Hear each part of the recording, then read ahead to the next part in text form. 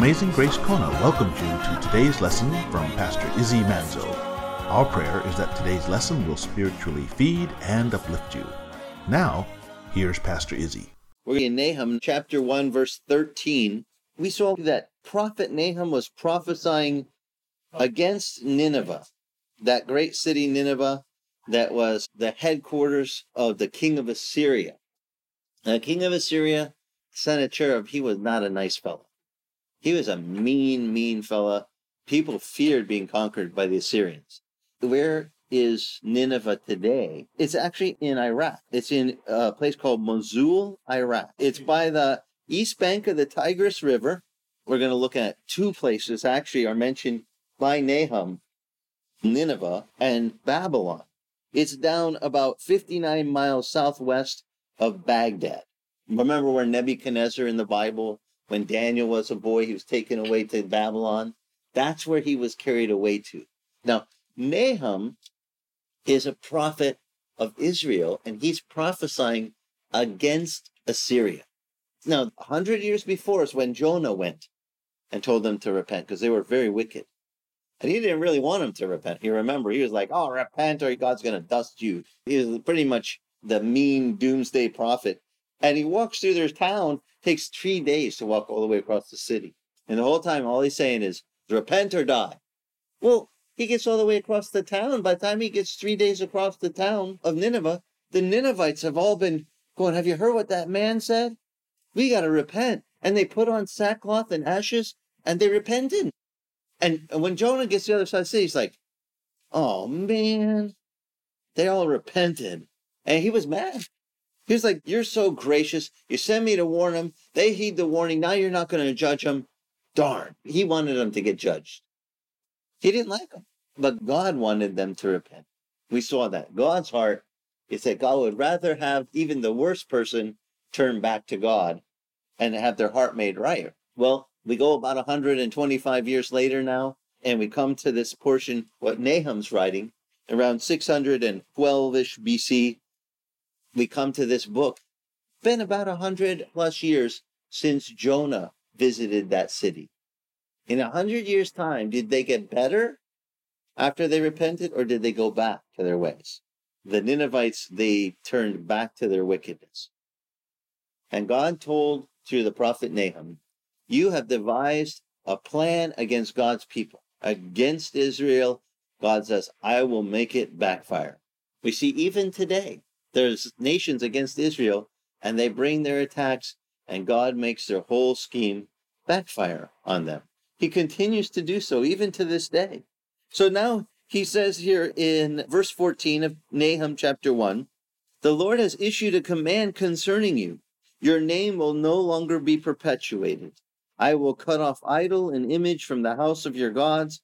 I will prepare your grave, for you are contemptible. God's basically saying, you made a plan against me, now I'm going to act, and I'm going to no longer perpetuate you. In other words, you're ending. And then he says, behold, on the mountains of the feet of him who brings good news, who announces peace, celebrate your feasts, O Judah, and pay your vows, for never again will the wicked one pass through you, for he is cut off completely. So to the Israelites, the prophet first speaks to Nineveh. You guys, you're not going to be perpetuated. You're going down, is what he's saying. And you, O Judah, you guys just have a feast. Celebrate. Just have a party. They had come and put their soul, their feet coming towards Israel with the intent of destroying them. Remember the 185,000 men that had camped around the city, and the Lord had to send that angel to slay them? God says, I'm going to take out these guys now. They keep coming back. They keep plotting against you. The Bible says, whoever blesses Israel, God blesses them. Whoever curses Israel, God curses them. And these guys, Nineveh, they were cursing Israel. And God goes, all right, time for you to be wiped out. And then he says a really neat verse. Now, this is the very same saying that Isaiah said in chapter 52. Behold, on the mountains of the feet of him who brings good news, who announces peace, celebrate your feasts, O Judah. Pay your vows, for never again will the wicked one pass through you. he is cut off completely. And then if you read the next 2 chapters of Nahum, they're all about how God is going to cut off the Ninevites. That's really exciting because it's like tells it to the T. But some people, they struggle. They go, how could God have foretold this before it happened? How did he know all the details of how the Ninevites were going to go down? He's God. Not hard for God to know. He just told the prophet how it was going to happen. And just like the book of Daniel, many critics of the Bible, they say, oh, Daniel is too accurate. It's just too accurate historically. How could Daniel have known the Babylonian kingdom would come first, and then the Medo-Persian kingdom, then the Grecian Empire, then the Roman? How could he know this when he only lived at the end of the Babylonian kingdom? They must have wrote the book later. That's what the critics of the Bible say. Till they found the Dead Sea Scrolls, and in it was included the book of Daniel. And they went, uh-oh, we know the date of these scrolls, and it's back in the days what it declared. So somebody knows something we don't know. God. God knows what's going to happen in Nineveh. Let me read it to you, chapters 2 and 3, and then I'm going to end by coming back to this verse that is the one that is quoted in Hebrew here, on the mountains are the feet of him. Verse 2 says, the one who scatters has come up against you. Man the fortress, watch the road, strengthen your back, summon all your strength, for the Lord will restore the splendor of Jacob like the splendor of Israel, even though devastators have devastated them and destroyed their vine branches. The shields of his mighty men are colored red.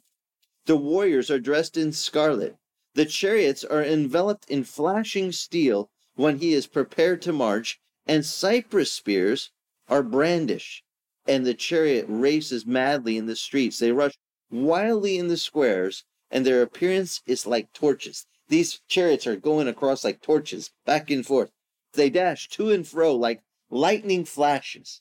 Now, interestingly enough, this is the colors of the Babylonian army when the Medes joined, just at the end of the Babylonian reign, where it transfers from Nebuchadnezzar's day into Darius the Mede and Cyrus the Persian, the Medo-Persian Empire. The Medes actually joined Babylon just at that end part of Babylon's strength. And the colors, just by coincidence, the colors of the army of the Babylonians and the army of the Medes were steel, polished nicely, red and scarlet.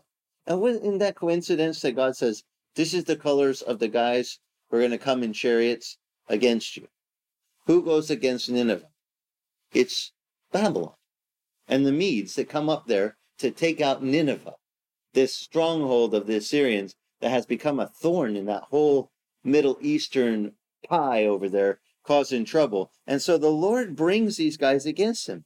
And he remembers his nobles, and they stumble in their march. They hurry to her wall, and the Matalet is set up, and the gates of the rivers are open, and the palace is dissolved. It is fixed. She is stripped, and she is carried away, and her handmaids are moaning like the sounds of doves, beating on their breasts. Though Nineveh was like a pool of water throughout her days, now they are fleeing. Stop, stop. But no one turns back. They plunder the silver. They plunder the gold. For there is no limit to the treasure, wealth from every kind of desirable object. She is emptied. Yes, she is desolate and waste. Hearts are melting, knees are knocking. The Ninevites had their knees knocking together, and their spoils. By the way, remember they had gotten all those treasures of gold and silver that they had amassed? The Lord says it's all going to be taken away from you. The Babylonian army and the Medo-Persian army is coming up, and they're going to take that stuff as plunder. But it's interesting, the way that they were protected, they had the Tigris River on the east bank of the city, and it was kind of like a moat. But what they didn't bank on was what God would do. See, when the Lord wanted those Ninevites to fall, historically, we read about a flood that the Lord caused to happen. And the Tigris River actually rose. It got so full, the water bank rose, and it went up over the bank, and it went up to the wall of the Ninevite city. Well, they didn't really plan on the wall being built to withstand floods, because the Tigris was always down there. And now all of a sudden the water came up The whole foundation of the city wall, what was their protection, just started to crumble. You know how the water erodes the bank, how it just peels away the earth as it's flowing by? That's what happened. The Lord, he goes, oh, you think you're so tough and you got such bad warriors? Watch this. I just sent some rain. The Lord flooded the Tigris. The water went over the bank, underneath the wall. The wall wasn't built with them thinking this is going to ever have a flood pulling the earth away from underneath it. And so, sure enough, down comes the whole east side of the wall, and it opens up the city completely for attack. When you live in a desert, you got to have water. But too much water is devastation.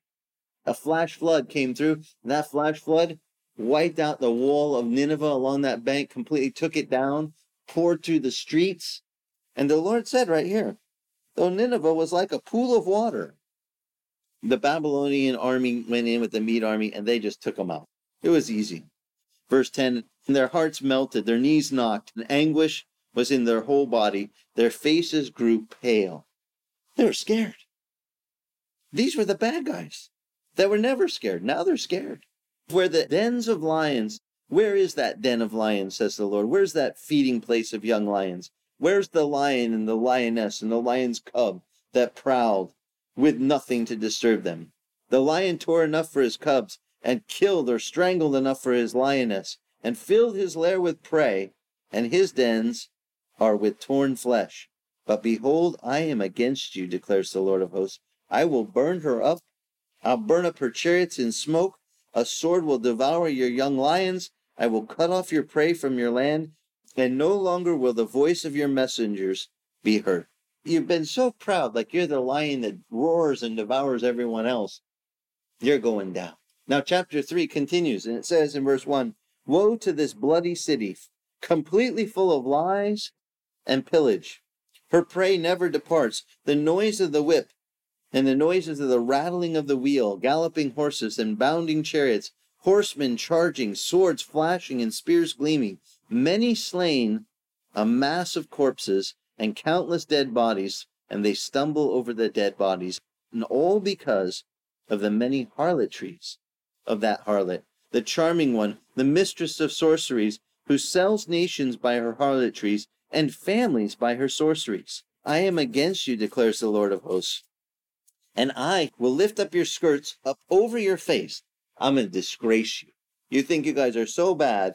I'll show the nations your nakedness and the kingdoms your disgrace, and I'll throw filth on you, says the Lord. I'll make you vile and set you up as a spectacle. Now, I don't think they expected that the Lord would flood their city, tear down their walls, make it so that the Babylonians would come in with their chariots and take them all down, and dead bodies would be laying everywhere, and the filth that would come from the flooding.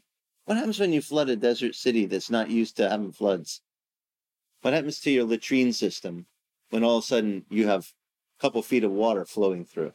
All that sewage gets washed into the street. People say, this is too accurate. How did Nahum know this was going to come to Nineveh? Nobody expected Nineveh to go down like this. He's telling them, this is what you're going to get for your arrogance and your sorcery and your harlotry. And it will come about that all that see you, they will shrink from you and say, wow, Nineveh's devastated. And who will grieve for her? Where will I seek comforters for you? Are you better than Noaman? That's the place the Greeks call Thebes. Are you any better than Thebes, which is situated by the waters of the Nile, with the water surrounding her, whose rampart was the sea, and whose wall consisted of the big waters of the Nile? Ethiopia was her might, and Egypt too without limits, and Put and Luban were also among her helpers. Luban is today Libya. They had Egypt, Libya, all these guys around helping them, and she became an exile. And she went into captivity, and also her small children were dashed to pieces at the head of every street, and they cast lots for her honorable men, and her great men were bound with fetters. And you too will become drunk. You will be hidden. You will search for a refuge from the enemy, and all your fortifications will be like a ripe fig tree. Then when it is shaken, it will fall into the eater's mouth. Once a fig gets to that place where it's ripe, ready to eat, you just get ready to catch. because just a little shake and they just pop off the branches. If they're green, they're not going to come. But when it's ripe, he says, that's what I'm going to make you guys. You're going to be like pickings of a ripe fig tree. And all I'm going to do is come through and just give you a little rattle. And poof, all the fruit is going to drop. That's how tough it is for the Lord. No trouble at all. It's easy. He said, your people are women in your midst. The gates of your lands are open wide to your enemies, and fire consumes your gate bars. Draw for yourself water for the siege. Strengthen your fortifications. Go to the clay and tread the mortar. Take hold of the brick mold. There fire will consume you, and the sword will cut you down. It will consume you as does the locust.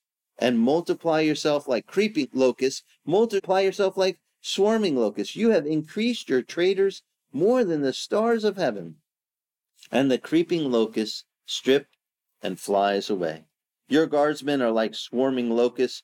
Your marshals are like hordes of grasshoppers settling in the stone walls on a cold day. And the sun rises and then they flee. And the place where they have gone, well, it's not known. Your shepherds are sleeping, O king of Assyria. Your nobles, they're lying down. Your people are scattered on the mountains, and there is no one to regather them. There's no relief for your breakdown. Your wound was incurable, and all who hear about you will clap their hands over you, for on whom has not your evil passed continually? Who is there that they didn't pick on in their day? The Assyrians. They were known for causing evil to every one of their neighbors. So God says, when this happens, they're going to be clapping. He said they were like hordes of grasshoppers on the wall. When the sun comes up, and they're all just waiting for it to warm up, and then they fly off. There were so many of these Assyrians. They were such mean guys, always swarming in and licking up our crops and taking away our stuff. And they were not known for being nice guys. Now remember the beginning of Nahum? It said this, a jealous and avenging God is the Lord. An avenging and wrathful God, the Lord takes vengeance on his adversaries, and he reserves wrath for his enemies. The Lord is slow to anger and great in power, but the Lord will by no means leave the guilty unpunished.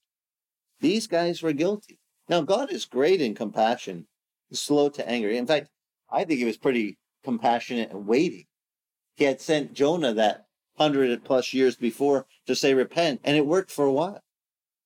And then he didn't wipe them out right away. He still gave them time and opportunity, but they didn't listen. What happens if we just say, well, I did hear a message once, I need to walk right. I did it for a while, but then I kind of went back to my old evil ways. Is God going to say, good job? No, he'll say, straighten up. And wouldn't the Lord tell us to straighten up? If we used to be walking with him and then we fool around, he'd be like, don't do that. And here's one of those examples where he uses these people and says, I warned them. They didn't listen. And now, coming back to verse 14 of Nahum chapter 1, Nahum says, behold, on the mountains of the feet of him who brings good news, who announces or declares peace, celebrate your feasts, O Judah, and pay your vows, and never again will this wicked one pass through you. He is cut off completely. And sure enough, you look at history and what happens to Nineveh, the Lord takes him out. Now, Judah, over there in Jerusalem, that were all worried about those guys coming back to cause them trouble, do they have to worry anymore? Nope. Those guys are gone. Lord wiped them out. Sometimes we get all worried about something. Maybe we have some enemy making plans against us and we get all scared. I tell you, just give it to the Lord. Because the Bible says the battle belongs to the Lord. So if ever you feel scared, say, Lord, I just give you this troubles I'm having. I give you my problem. You fight my battle. Now, will the Lord fight for us? He will. And that's the beauty of studying his word. It gives us encouragement. We see how he fought for the Israelites. And remember, it says everything happened to them for our example. You want to know what God can do? Just study what he's already done. You wonder, how big is our God? Can he handle these big, big enemies? Sure. How hard is it? 185,000 of the meanest soldiers. All their Green Berets, all their Army Rangers, all their Navy SEALs, all their baddest fighting men that they had. And it only took God one angel and one night. and he slew them all. No trouble. And big city. You go, but it was a city that was so big, it took 3 days for Jonah to march across. That's not a small town, guys. A 3-day walk just to cross this big city of Nineveh. And it's got the Tigris, the whole northeast of the city is protected by this river. And they go, we'll never get in. They're fortified. They're protected. They got this big wall. Lord goes, not so big to me. They've been making plans against me. Watch me make their plans backfire. If you know the background, this is one of the best stories to say. Don't ever plot against God. You will lose. And you'll lose big. And today, the place today is called Mosul, Iraq. This is how good the Lord took it out. So I just want to encourage you. Whenever you feel like, man, somebody's coming against me, I don't know. And they're mean and they're evil. Just give it to the Lord. Say, Lord, could you take care of my battle? Battle belongs to you, not to us. Remember, it says, vengeance is mine, saith the Lord. He'll take care of it. That's hard for us because sometimes we want to take our own revenge. But don't do it. Just leave room for the Lord, and he's very capable. He's very good at his job. Amazing Grace Kona thanks you for listening to today's lesson. You can listen to today's lesson or any of the radio lessons on iTunes titled Celebrate the Lord, or at our podcast site, celebratethelord.org. And if your travels take you to Kailua Kona on the Big Island of Hawaii, come visit us. We meet Sunday mornings, 9 a.m. on the beach at the north end of the old Kona Airport. For more information on Amazing Grace Kona, go to our church website at amazinggracekona.com.